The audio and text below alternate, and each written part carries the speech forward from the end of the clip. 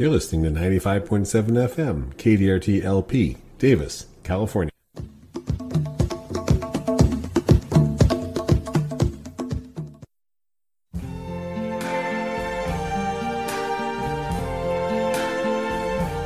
I see trees of green, red roses too. I see them bloom for me and you, and I think to myself. And that music means it's time for the Davis Garden Show. This is Don Shore. And this is Lois Richter on a bright, beautiful, sunny Davis day. It is the end of January, and I've got one word for you, Don. Sarcoca. Sarcoca is blooming here in Northern California, and this is one of Lois's favorite generic plant genus names to say. That was hard to say. Yes. Plant genus names to say. Sarcoca. I can guarantee when we write it down for people or we say it to them, we have to spell it 2 or 3 times because of the number of C's and O's in there. Sarcococca.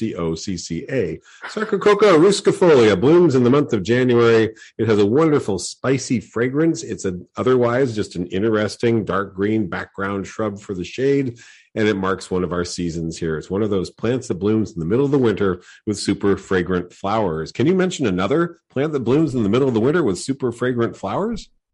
Super fragrant flowers? Yes. No. Daphne odora. Daphne odora is also blooming right now. And of the two, if you want a plant to kill, Daphne. If you want a plant that's easy to grow, Sarcoca.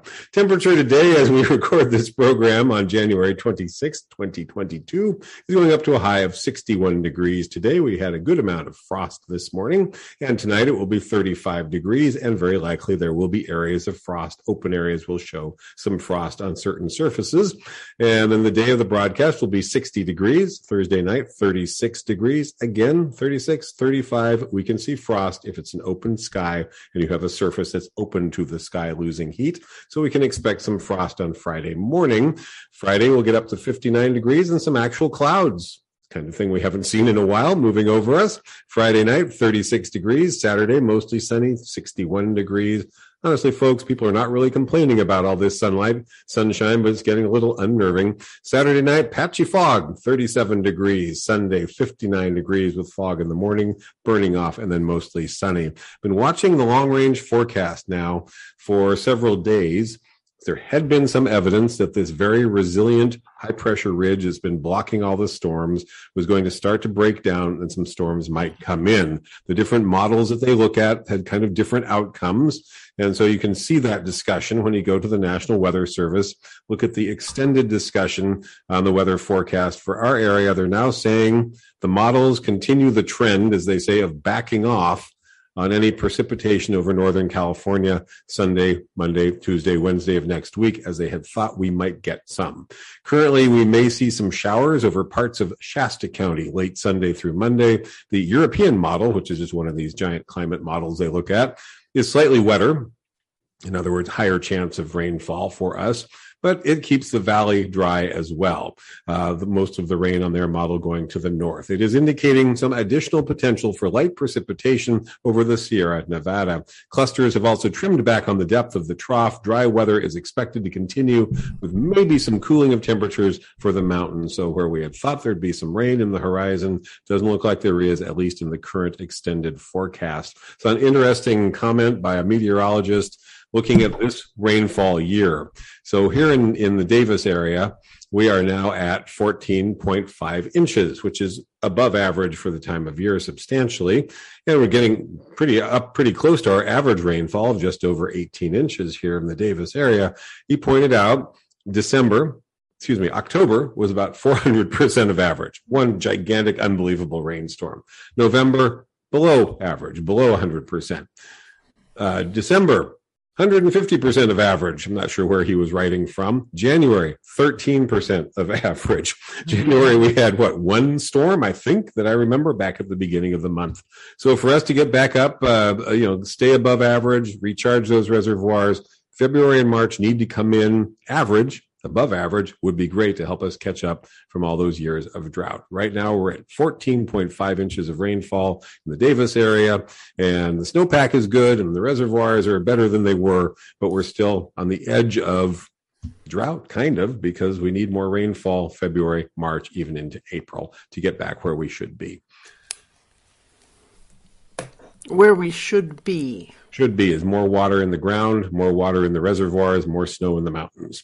Let's talk about one of those great programs here at KDRT. We like to mention some of the other programming in here on KDRT. Lois, what have you got going on your show for this week, next week, coming up soon?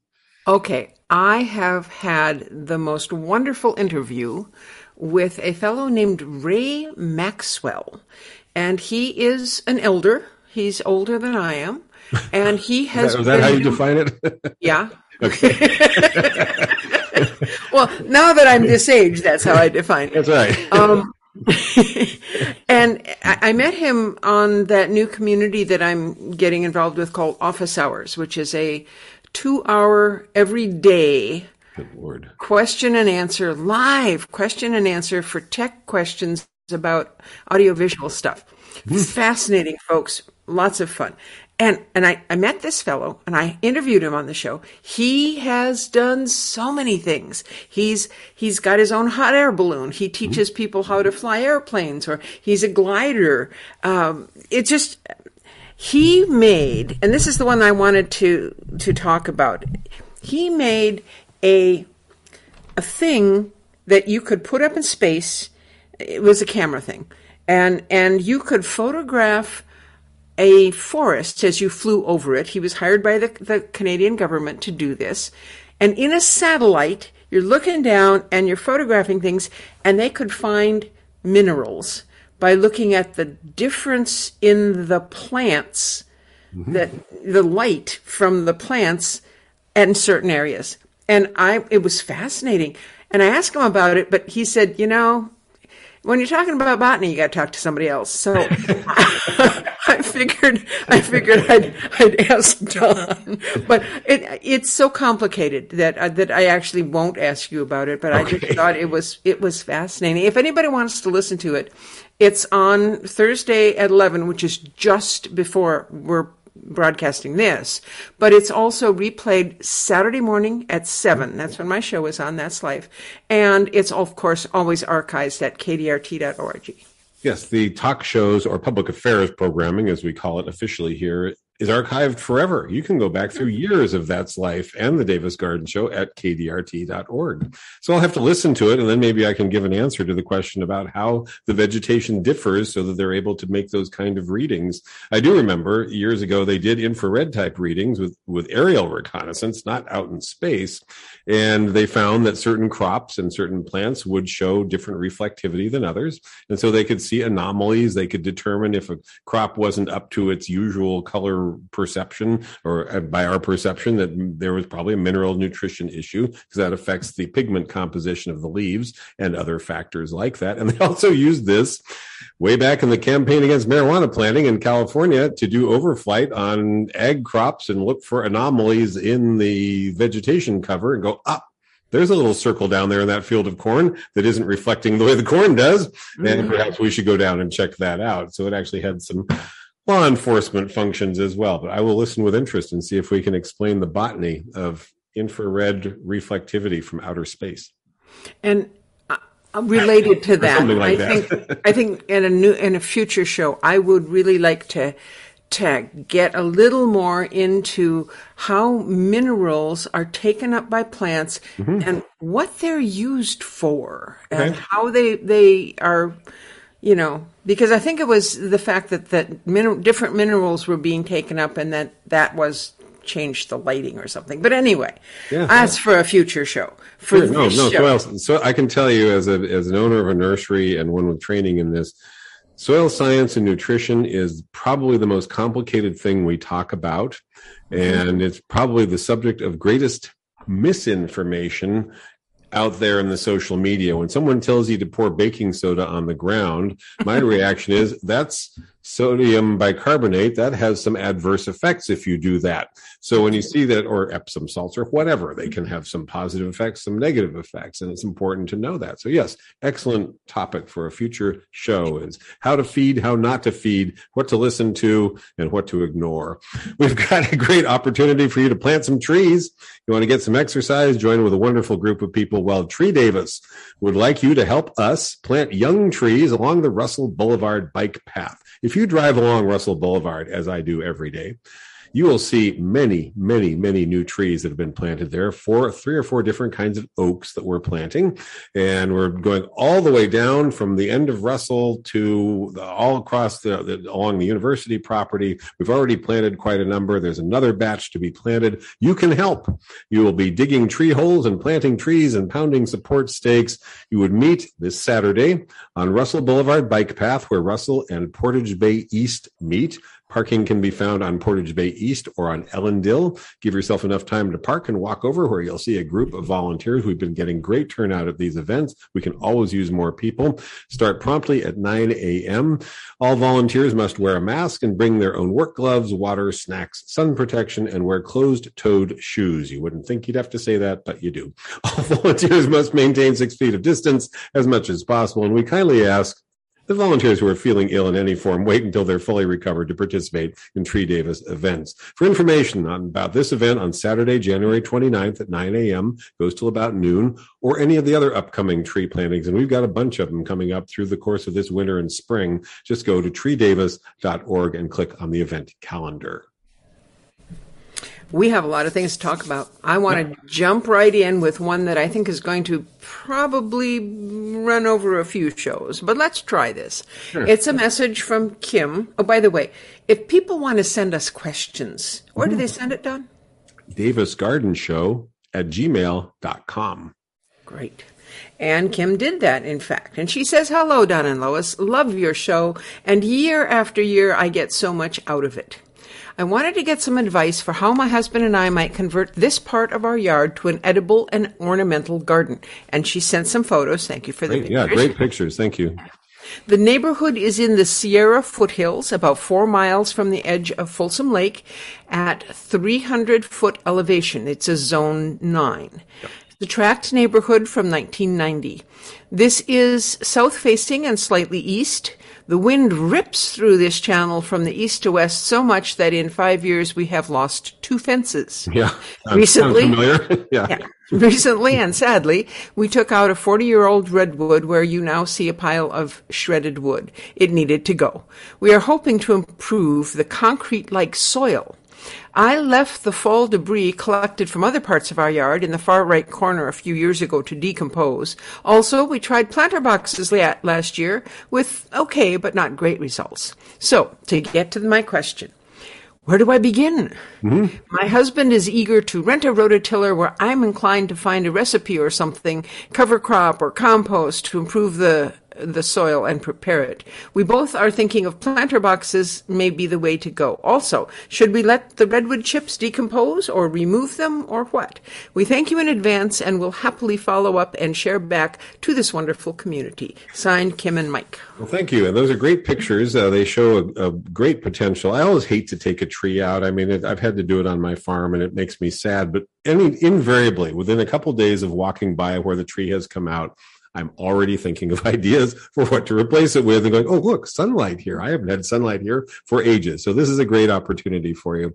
Folsom soils are very interesting. And so I do suggest that you explore your soil a little bit and kind of ask locally. Probably the cooperative extension folks, the master gardeners on your side of the valley will have either some information or a lead on what your soil type is like. I'm saying this because many years ago with the Nursery Association, we donated trees for Arbor Day contests all over the valley. And I personally delivered one out to Folsom for a tree planting at a school.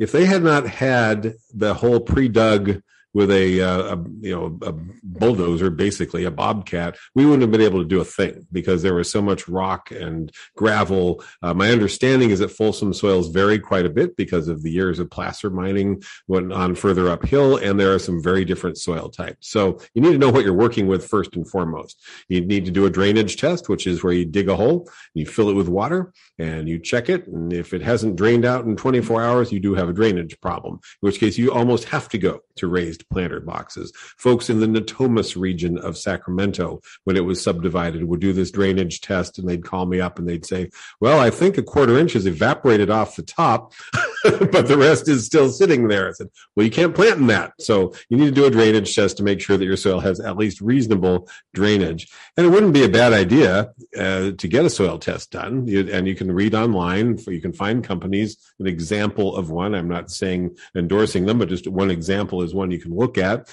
is a company called Sunland Analytical. They're in Sacramento. On their website, they'll show you how to take a soil sample, how to send it in, and what you would be testing for.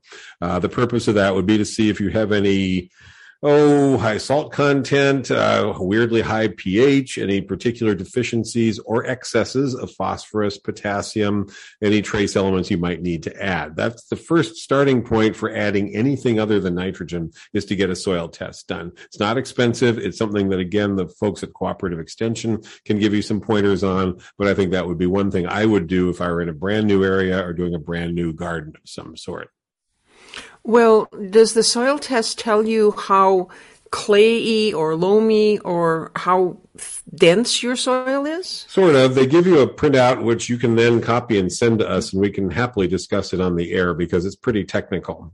You can also do a shake test. You can take a good sample of soil, put it in a jar of water, shake it, and watch how it settles out. And I can assure you, if you go online, you'll see YouTube videos that show you exactly how to do this, and it'll kind of settle itself out as to whether it's more of a loam, has more clay, has more sand content. So that's something, just a visual inspection. Also, people who know garden soil, if I had just bought a house and I hadn't even done a soil test or anything, and there was adequate moisture in the soil, I'd walk out there with a shovel, dig some up, and just rub it in my hand and see what I'm dealing with. See whether it's something that slimes in my hand or breaks apart, whether it's got some density to it, like you squeeze it and it holds together, or it crumbles, and so forth. Try to get a sense for your soil texture. But let's get to the big marital dispute first, because this comes up quite regularly. Rototilling, Don. Rototilling. Rototilling or not. To rototill or not. Okay, it's okay. I know this goes against everything we've said on the Davis Garden Show for I don't know how many years now. It's okay to go out and get a rototiller, spread a couple inches of compost on the ground, and rototill that in once. And I guarantee you've just damaged your soil structure. You've broken it up. You've broken the soil web. And we'll get to the purpose for this in a moment. A question I had some time ago, as we all started getting into no-till and letting the soil build itself, I guess is the way I would put it, which is the other approach, is how long does that rototilling or plowing or whatever, how long does that damage to the soil structure that you've done persist? In other words, how long does it take the soil to rebuild the soil web and all that kind of thing? And all I have in answer to that is an offhand comment by a soils person, secondhand from a master gardener. He said I had him ask that question at an event in Yolo County, and her answer was a year or two.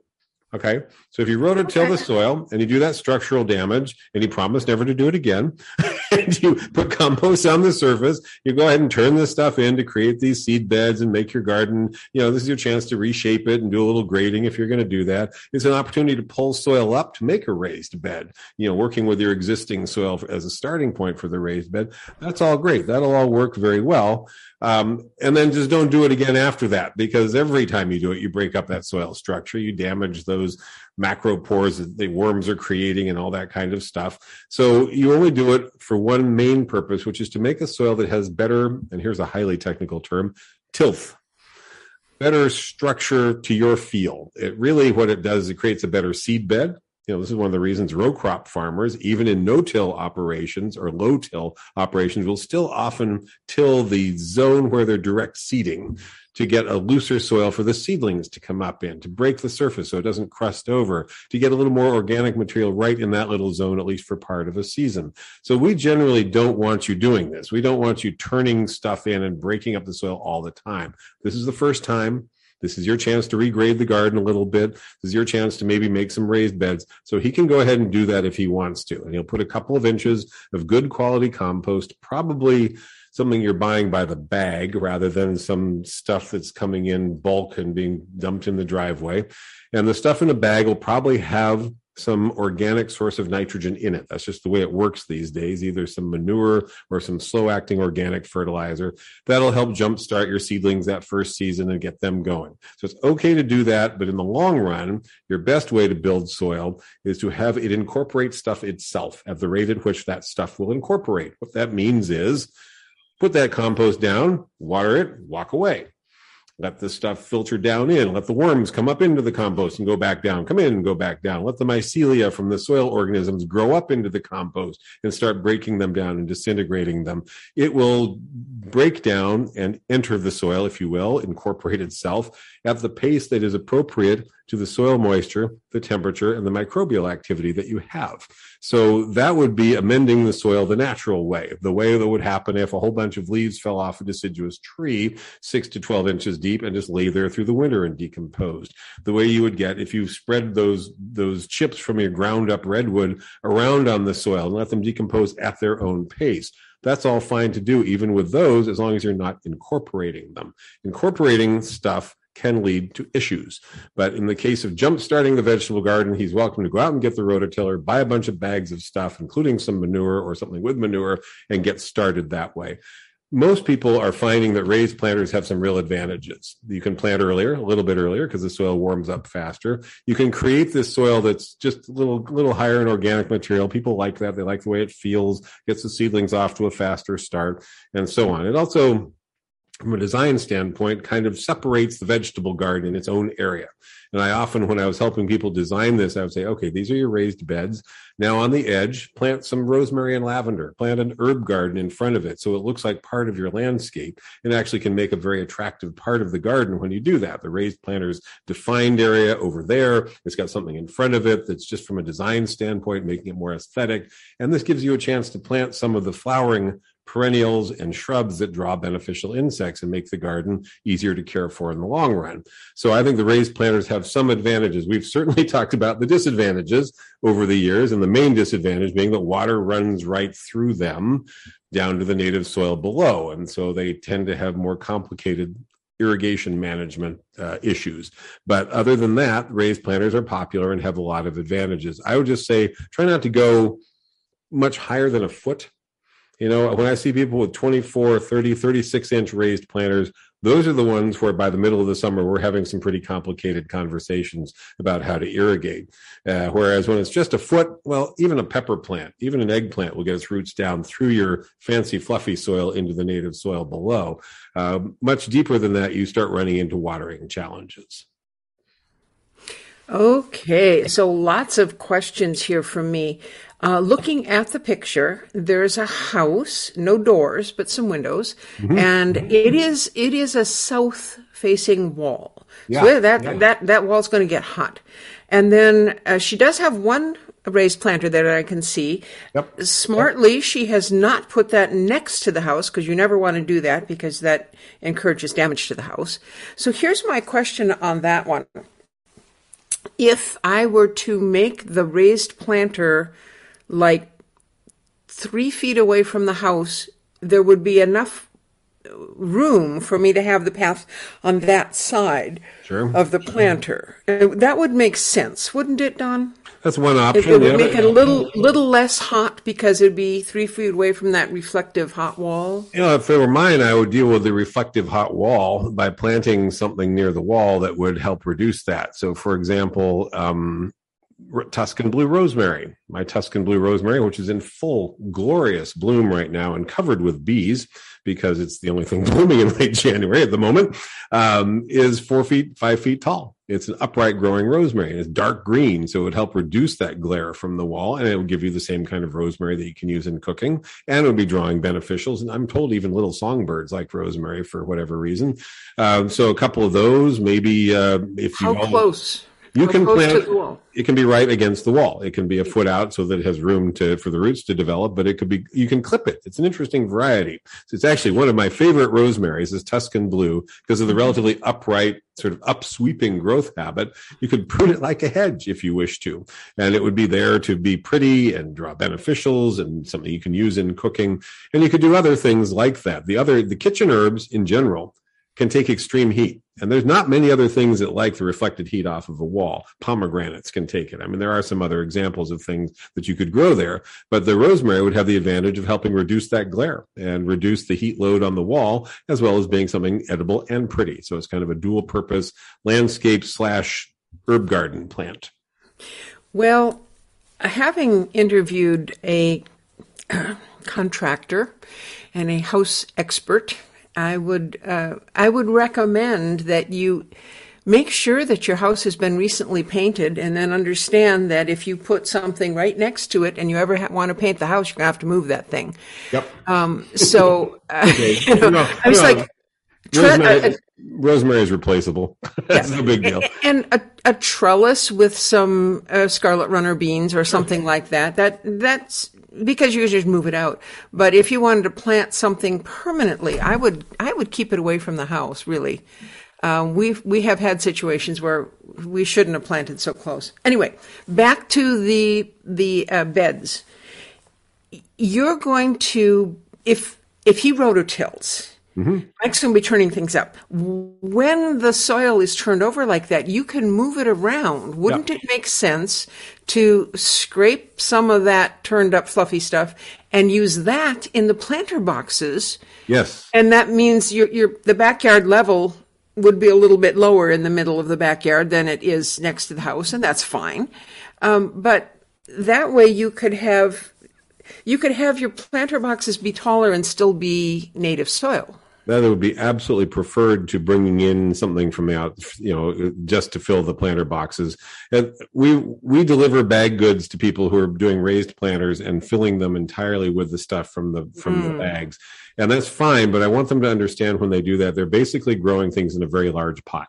And that means when I'm telling you folks to water really thoroughly once a week, you can't do that with those. You have to water raised planters with light, fluffy soil in them daily. Actually seems to work best for most people that have raised planters where they imported faster draining soil. If you can possibly rototill back there, and like Lois is saying, rake some of the soil up and have that be the predominant constituent of your raised planters, which you then lighten up with some compost the first time and then top dress with compost in the future, you've created one of the best of both worlds at that point, because you have soil that is predominantly native soil. So the roots will work their way through it and into the entirely native soil below. Your tomatoes will run right through there without any difficulty. There won't be a significant interface between one soil texture and another. And that's what we're always trying to avoid. We're going to come back to this topic a little later in the show, of where you have a heavily amended soil up against native soil. Roots have difficulty penetrating into the native soil. If it's a gradient,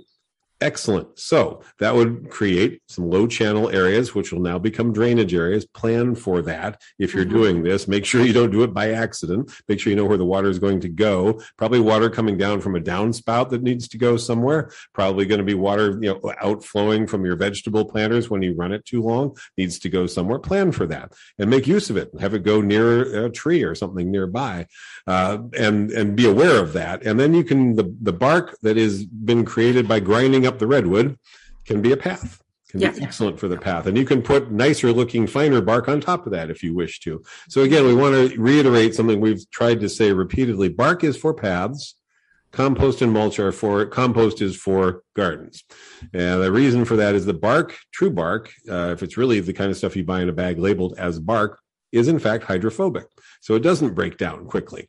That's good for a path. It's not so great for the garden. So I'd love to see a couple inches of bark on top of that redwood stuff that was pulverized as your main walking area. It'll be kind of spongy at first, and then we'll slowly settle, and have you take the excess soil and create the raised beds and then compost on top of those raised beds. once or twice a year. Whenever you see a good deal on some bales of compost, just go ahead and add some. You can't really overdo it if you top dress with it, because as I've said, it will incorporate at the rate that is appropriate to the soil's bacterial activity, moisture, and temperature status, as opposed to when you turn a whole bunch in and the soil has to deal with all this sudden input. What happens, by the way, when you do that, anytime you add any weird input to soil, the microbes that break down whatever it is, it can be milk whey, it can be a byproduct of something, it can be shavings, it can be this, that, or the other.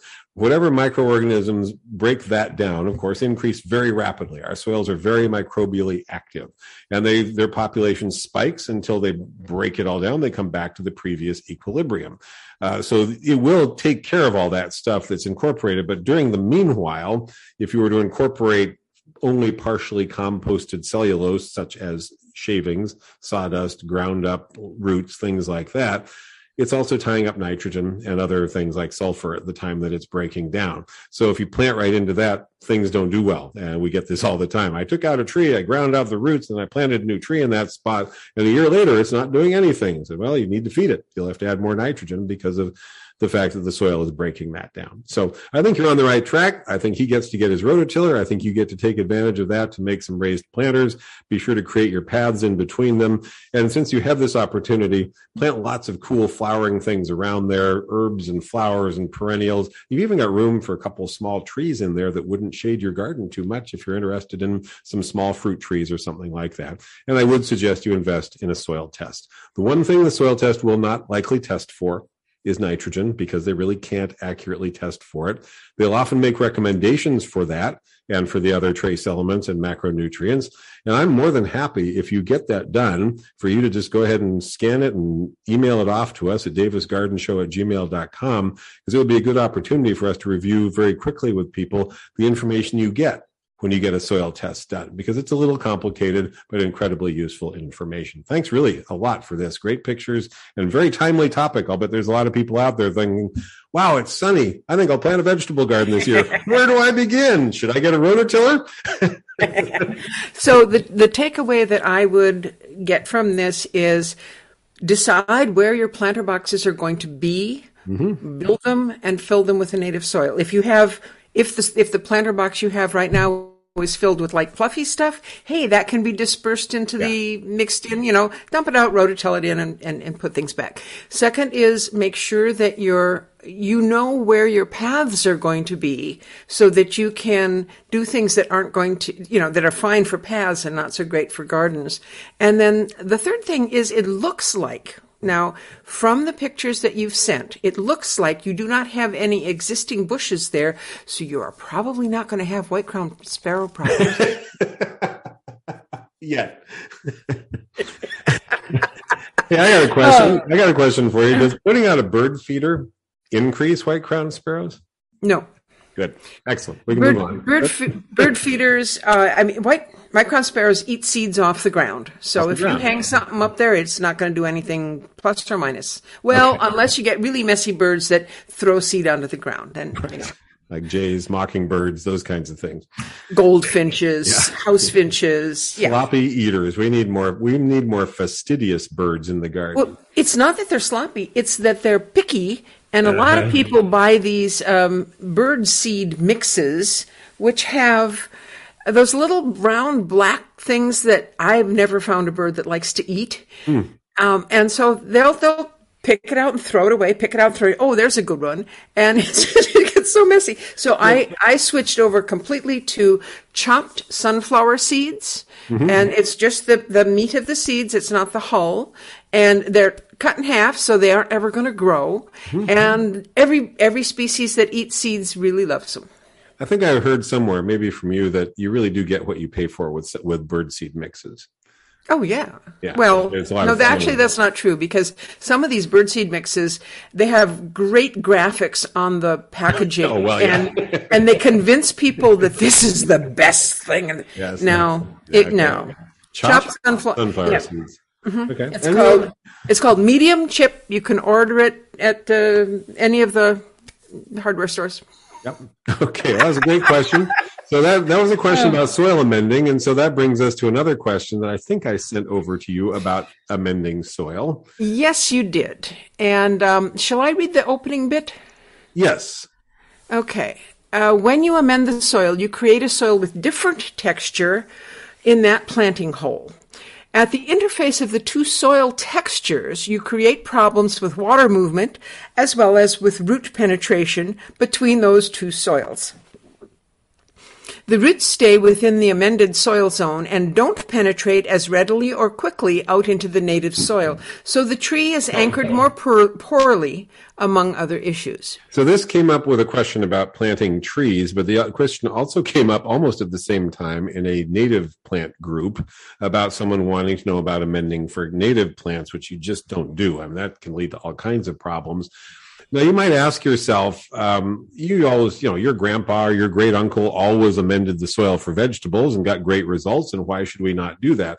You can. I mean, I want to say this. It is very successful for people to turn in, manure every year like grandpa did and mend the soil and do all that. We have told you earlier in the program that you're damaging the soil structure when you do that. You're also creating an interface between amended soil and unamended soil. For an annual crop, does that matter all that much? Probably not. Does it lead to better or worse results with tomatoes, peppers, eggplant? Arguably either way, honestly, because it really depends more on the nutrients that are added than what was done in terms of the soil structure. But for planting a woody plant, that is to say, a shrub or a tree in particular, we have decades of research that tell us, first, that amending the soil did not help with establishment of the trees. That was the first research that was done before I was a student. So this was a while ago, where you might wonder how they do that. All right, you take a whole bunch of the same kind of tree out into your field planting experiment, and you plant some just in the native soil and some with amended soil. And they also did some with just the nitrogen of the soil amendment instead of the compost portion to see what the results were. And then a few years later, you dig them up and you see what's happened to the roots. So yes, you're killing all those trees. You're sacrificing them for the greater good. And what they invariably found was that the root systems of trees that had been planted into amended soil did not penetrate as rapidly or effectively out into the native soil. And of course, that can be a problem. What they actually do is they continue to sort of circle within the amended soil. The bathtub effect is the term I've heard some researchers give. You don't want, and here's the thing, the tops grew just fine. So looking at the trees, you would look at these three sets of trees. It was pretty clear quickly that nitrogen was the thing that was making the biggest difference in terms of top growth. So a lot of the results that people were getting when I was a teenager and selling a bag of planting mix with every tree that went out, because that's what my boss told me to do, it was the plant food that was in that bag of planting mix that was giving the primary reaction that the customer was seeing. More to the point, though, if they all looked pretty much the same and were all growing seemingly about the same, what's the problem? Well, if the root system isn't getting out as the top is growing, those are the trees that fall over. Those become an anchorage issue, a safety issue. Dr. Linda Chalker-Scott, who we've referenced many times before, she's a horticulture professor up at Washington State. She runs the Garden Professor's blog on Facebook and has written some great books about garden myths. I want to give her credit because what I'm about to read is a direct quote from her on this issue. Roots react much in the same way in this amended soil as they do in containers. They circle the edge of the interface, and they grow back into that more hospitable environment of the planting hole. The roots do not establish in the native soil, eventually resulting in reduced growth rates and hazard status as the crown growth, the top growth, exceeds the root ball diameter. You can see how that might become a safety issue, 10 or 20 years down the road. That's my addition there. Soil water movement is problematic as well. Amended backfill, in other words, soil that has compost in it, has markedly different characteristics than the surrounding native soil.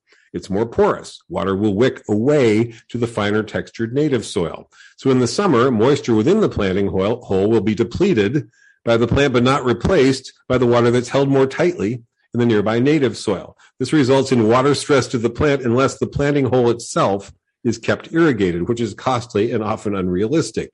During wet seasons, water will move quickly through the amended soil only to be held back by the more slowly draining native soil, and this resulting bathtub effect, wherein water accumulates in the planting hole, floods the roots, and eventually can even kill the plant. And finally, this is real important. If you do happen to amend, keep this in mind. All organic material eventually decomposes. If you've incorporated 1/4 or 1/2 organic matter by volume, within a few years, you'll have a sunken garden in your landscape.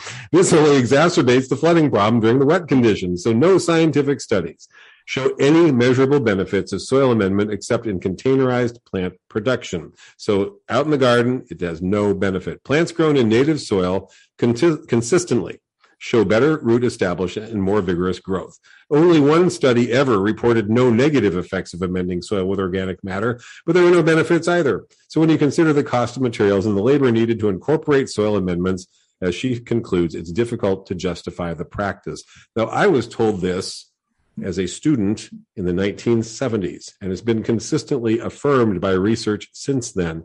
Nevertheless, you still go into garden centers, you still talk to master gardeners even sometimes, which always surprises me a little bit, who recommend adding amendment. It's just people really seem to want to. And part of it is that feel that the soil has when you've incorporated compost into it. It feels looser and has that tilth I was describing before. So for a seedling bed, for vegetables, I guess it's okay. But it's not only not okay for woody plants, it's detrimental. And for trees in particular. And in the case of native plants, what it would do is with that water relations issue, since they're already quite vulnerable typically to Phytophthora, crown rot, water molds attacking them under conditions where the soil is saturated, you would inadvertently be creating conditions where the soil might be saturated right around the crown. So it's likely to lead to a higher mortality rate with California native plants, and I should expand that to plants from similar rainfall climates as California. So Mediterranean plants, plants from South Africa, plants from Australia that we're selling. And that happens to be the great list of plants for low water landscapes. So for xeric or xeriscape or drought tolerant landscaping, we're using plants that are a little vulnerable to those water molds, to that Phytophthora. And unfortunately, amending the soil around the root crown that way can lead to higher failure rates among those plant groups. I want to bring attention to the difference between what you just talked about, where you're digging a hole and making a bucket, compared to it's okay for Mike to rototill the entire backyard. Yep. And the thing is that in the bucket, you have a zone that is, left to right or in and out. When you're doing the whole backyard, you may have a layer of lighter stuff above the bottom, the lower stuff, but worms can come up and down and stuff like that. Whereas earthworms aren't going to get into your little bucket and break down that barrier. Not enough to make the tree safe, I guess, is what it comes down to. Again, in the long run, their best bet for their vegetable garden is to just dump a couple inches of compost in all the leaves that fall down off their tree and grow cover crops and things like that. I mean, what I do on my property is the cover crops are the basic way I amend the soil, and it does it naturally. Putting stuff on the surface is always good. And as I tell the people who come in August with their first year with their raised planters, and they're having all kinds of watering problems, I said, the good news is this will get better. Over time, you can turn what you've done here, this weird potting soil-ish substance, into an actual soil by planting taprooted things, by planting cover crops and chopping them off, by cutting off the plants instead of pulling them out. All those things we talk about all the time on the show here about making macro pores, about, the worms. If you put leaves on the surface, the worms will come up. Just the process of them coming up makes macro pores. So you can eventually, after a couple of years, you'll find, hey, it's getting easier. I can actually go 3 days between waterings instead of having to water every single day. You can gradually improve the water retention of the soil. You can build up the nutrient status and so forth. And that's really the best way to do it in the long run, because it's doing it, as I keep saying, at the rate at which is appropriate to the soil based on your conditions wherever you're listening. If you try and do it all at once, well, you're just creating the equivalent of a sort of a weird potting soil. And so we just want to stay away from that. But we especially stay away from it when we're talking about trees, shrubs, native plants, things like that. Does it matter for a daylily? Who cares? No, it doesn't make any difference. If you want to amend the soil for a tough-rooted perennial, I mean, you have no particular reason to do so, so it's an unnecessary expense, but it's not harmful in the long run, except for the possibility of inadvertently creating a low spot. So keep that in mind. But it is hard to get people to break that habit. I mean, I was at a nursery association meeting in the 1980s when we had had one of these researchers come in and give us a great presentation. And one of the older nursery guys there, who would have been in his 60s or 70s then, got up and started kind of yelling at the researcher, like, well, I've got years of experience and I always turn this in and I know, it's been giving me good results. There's nothing like a good, angry gardener who's being told that his empirical evidence based on his anecdotal experiences somehow trumps, full-on research project. But that's what we got. And it was very challenging in part because tie-in sales at nurseries are real basic. I was trained when I sold you 3 or 4 shrubs, I was supposed to say, did you need a bag of planting mix to go along with that, ma'am? And half the time they go, oh, I don't know. Is that a good idea? And we were supposed to sell it to them.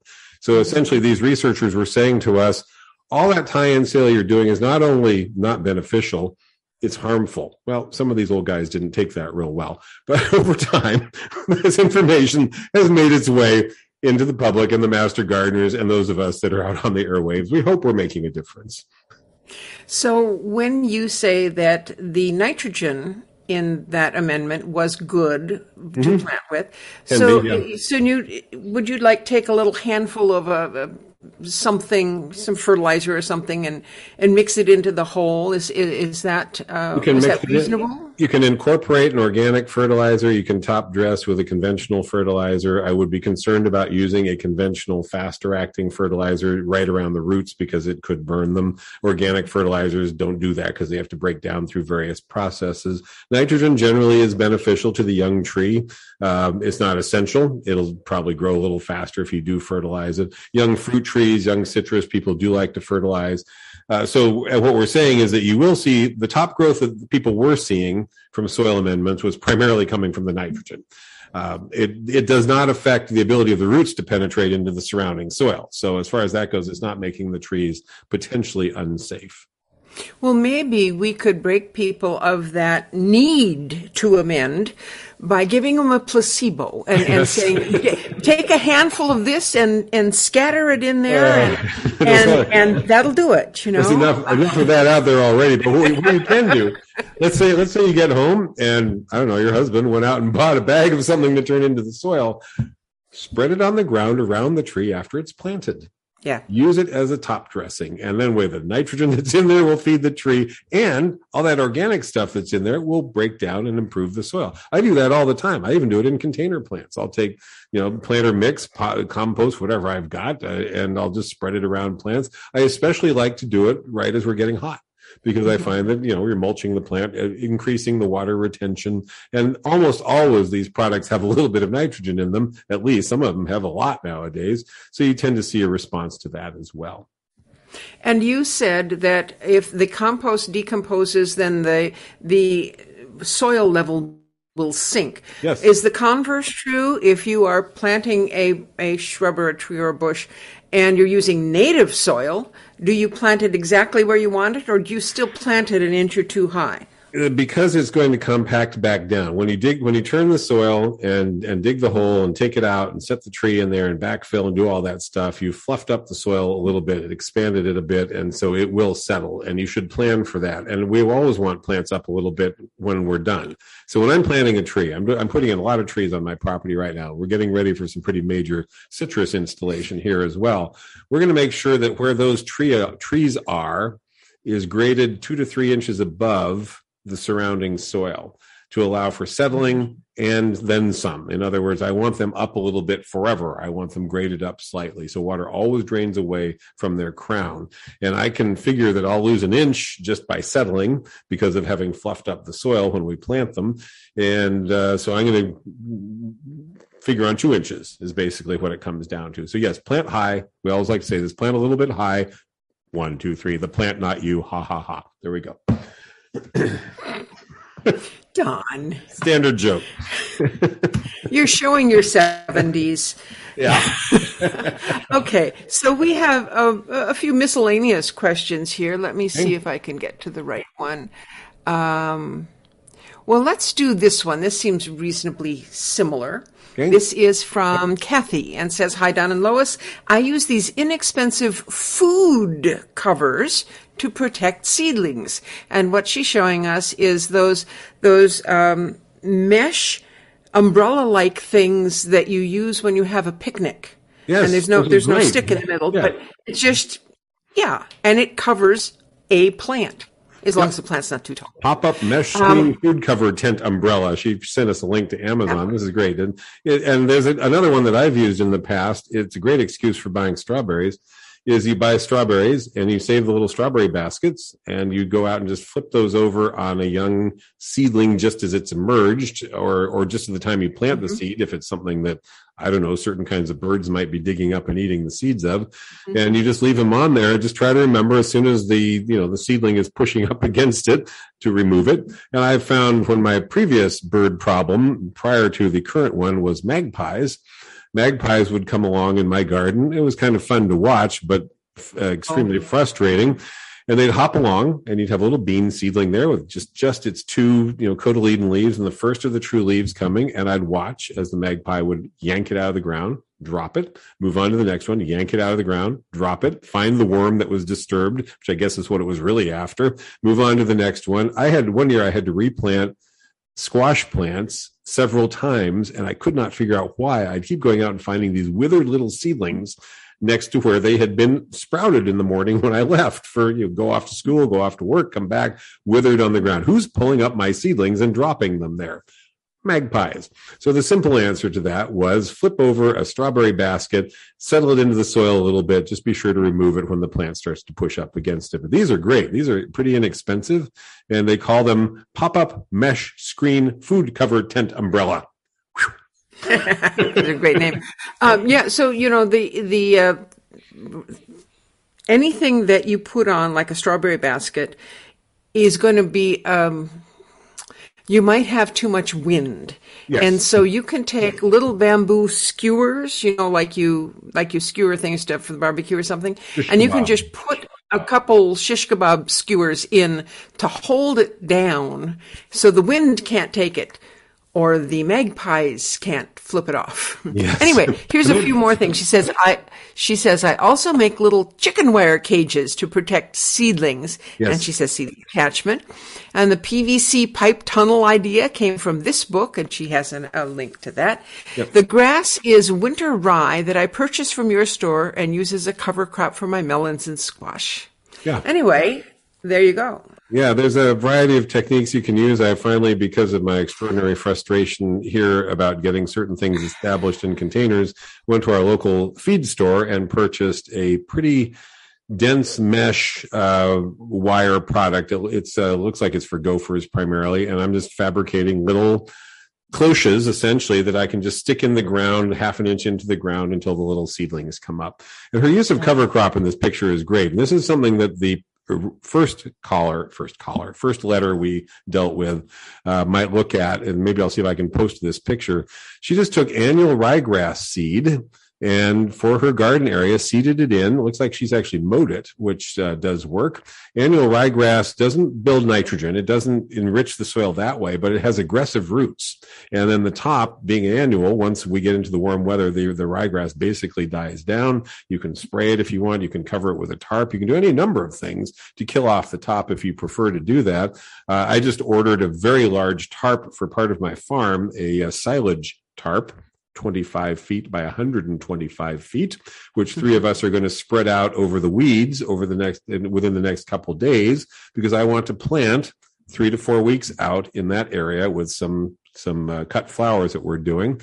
And so I'm just going to use that to kill the weeds. If you exclude light, you can take your cover crop and disintegrate it down into the roots, and the roots will decompose, and you've essentially created soil that way. So cover crops, we beat on that here because it's such a simple way to build your soil without having to spend a lot of money, without getting into soil chemistry or anything. You just put something there. You're choosing what's going to grow there instead of just letting weeds grow there, and you're making sure it's something that builds the soil one way or another. So this is the end of January, Don. We haven't done the calendar pictures yet. Well, that's good news. The good news is that in January, there aren't that many flowers, but there's a few really cool ones. So you got the calendar. Well, you didn't even put Sarcocoa on here because the flowers are so tiny you can't barely see them. I did get a good picture of Sarcocoa in bloom, finally. It's one of those plants where you're walking by and you're smelling it and you're looking all around to try and figure out where that fragrance is coming from, like osmanthus, the sweet olive, like certain other flowers. The volatile organic compounds in Sarcocoa drift many feet, yards away from the plant itself, and the flower is pretty insignificant. It's about 1/4 to 1/2 inch, white, and barely has any petals. So it's mainly just putting all this fragrant stuff out into the atmosphere to try and draw pollinators. So it's not really showy, but yes, it's blooming in January. What else do we have in January? Well, Virginia is one that I don't usually see around here. Is that common these days? It is. It was, I think, one of the Arboretum All-Stars. Virginia, it's Bergenia. It blooms in the winter. It starts blooming sometimes as early as late December, typically through January and into February. It has the amusing common name of pig squeak. Pig squeak, because I was informed by the former superintendent of the Arboretum, if you fold the leaf over in your hand and rub it back and forth, it'll sound like pigs squealing. I don't know if this is something I'd pass along to the kids in your household, but it's kind of entertaining. And it has this lovely pink flower in the wintertime, and it grows and blooms in the shade, which, again, makes it rather unusual. So that's Bergenia, Bergenia. And then we have two poppies. We have the Iceland poppy and the California poppy, which is Eschscholtzia. Yeah, the Eschscholtzia californica, and the Iceland poppy is a true poppy in the genus Papaver. Both of those are great midwinter bloom, and even though they're considered perennials in other climates, here both of them are grown as annuals, tend to function as annuals. I will say, California poppies, if you cut them back when they're past their peak of bloom, getting into April or May, you'll very commonly get another bloom out of them mid to late summer. Those same plants will tend to bloom again in the fall and winter, the second, sometimes even a third year. So California poppy can be, I would describe it as a short-lived perennial. Iceland poppy, it's an annual in our climate. Anywhere in the Sacramento Valley, anywhere where you get as hot as we do, they're pretty much done by April or May. But they have these amazing bright yellow, bright orange flowers that bob in the breeze because they have these long naked stems, hence the name nude Kali, which is their species name, Papaver nude, naked Kali stem. And unlike other poppies, which have leaves on their flower stems, these don't. So the flowers almost appear to be floating there. And I can tell you, at this time of year, can't think of a flower that's more attractive to bees. So if you've got even native bees, European honeybees coming out on these great sunny days we're having in January, you have some California they do too. But if you have some Iceland poppies out there, the bees will go nuts. They look as though they're getting drugged by them. It's entirely possible they are poppies. And then, of course, we have the typical winter flowers. We've got the narcissus and the violas and the kale, which is not a flower, but it's certainly a pretty thing. And then my favorite for the winter is cyclamen, and that is not an annual plant. No, in spite of what most people think, it's a bulb. It's people plant them when they finish blooming when we start getting into the 80s pretty consistently, and they think it's time to go dormant. People think they're done, think they're dying, so they just pull them out and throw them away. Again, as I've joked many times as a retailer, that's fine with me if you want to buy new ones every year, but they are a bulb, and they're really just getting the trigger when it gets warm to go dormant. And so just leave them be. You can, if they bother you where they are because they look like they're dying or going dormant, you can dig them out of that pot, maybe shove them together in one other pot, water them once to settle the soil, and stick them in the corner in the shade somewhere where they get watered more or less automatically, somewhat through the summer. It doesn't really matter all that much. I have cyclamen bulbs that are 6 years old that are continuing to bloom year after year. They are a great garden plant, and there's still a lot of really cool varieties out there. And it is one of those things where you can sort of build up a collection of them. My front porch right now, I've gradually been sticking the miniature cyclamen into all the pots I have out on my front porch and going down my steps. Just each time I see a nice one, I just grab it and stick another one into a pot. I probably have 30 of these blooming right now, and they don't take any care from me whatsoever. And here's an interesting point. Hummingbirds go to the flowers quite regularly. You've been listening to the Davis Garden Show with Don Shore and Lois Richter here at KDRT LP 95.7 in Davis, California.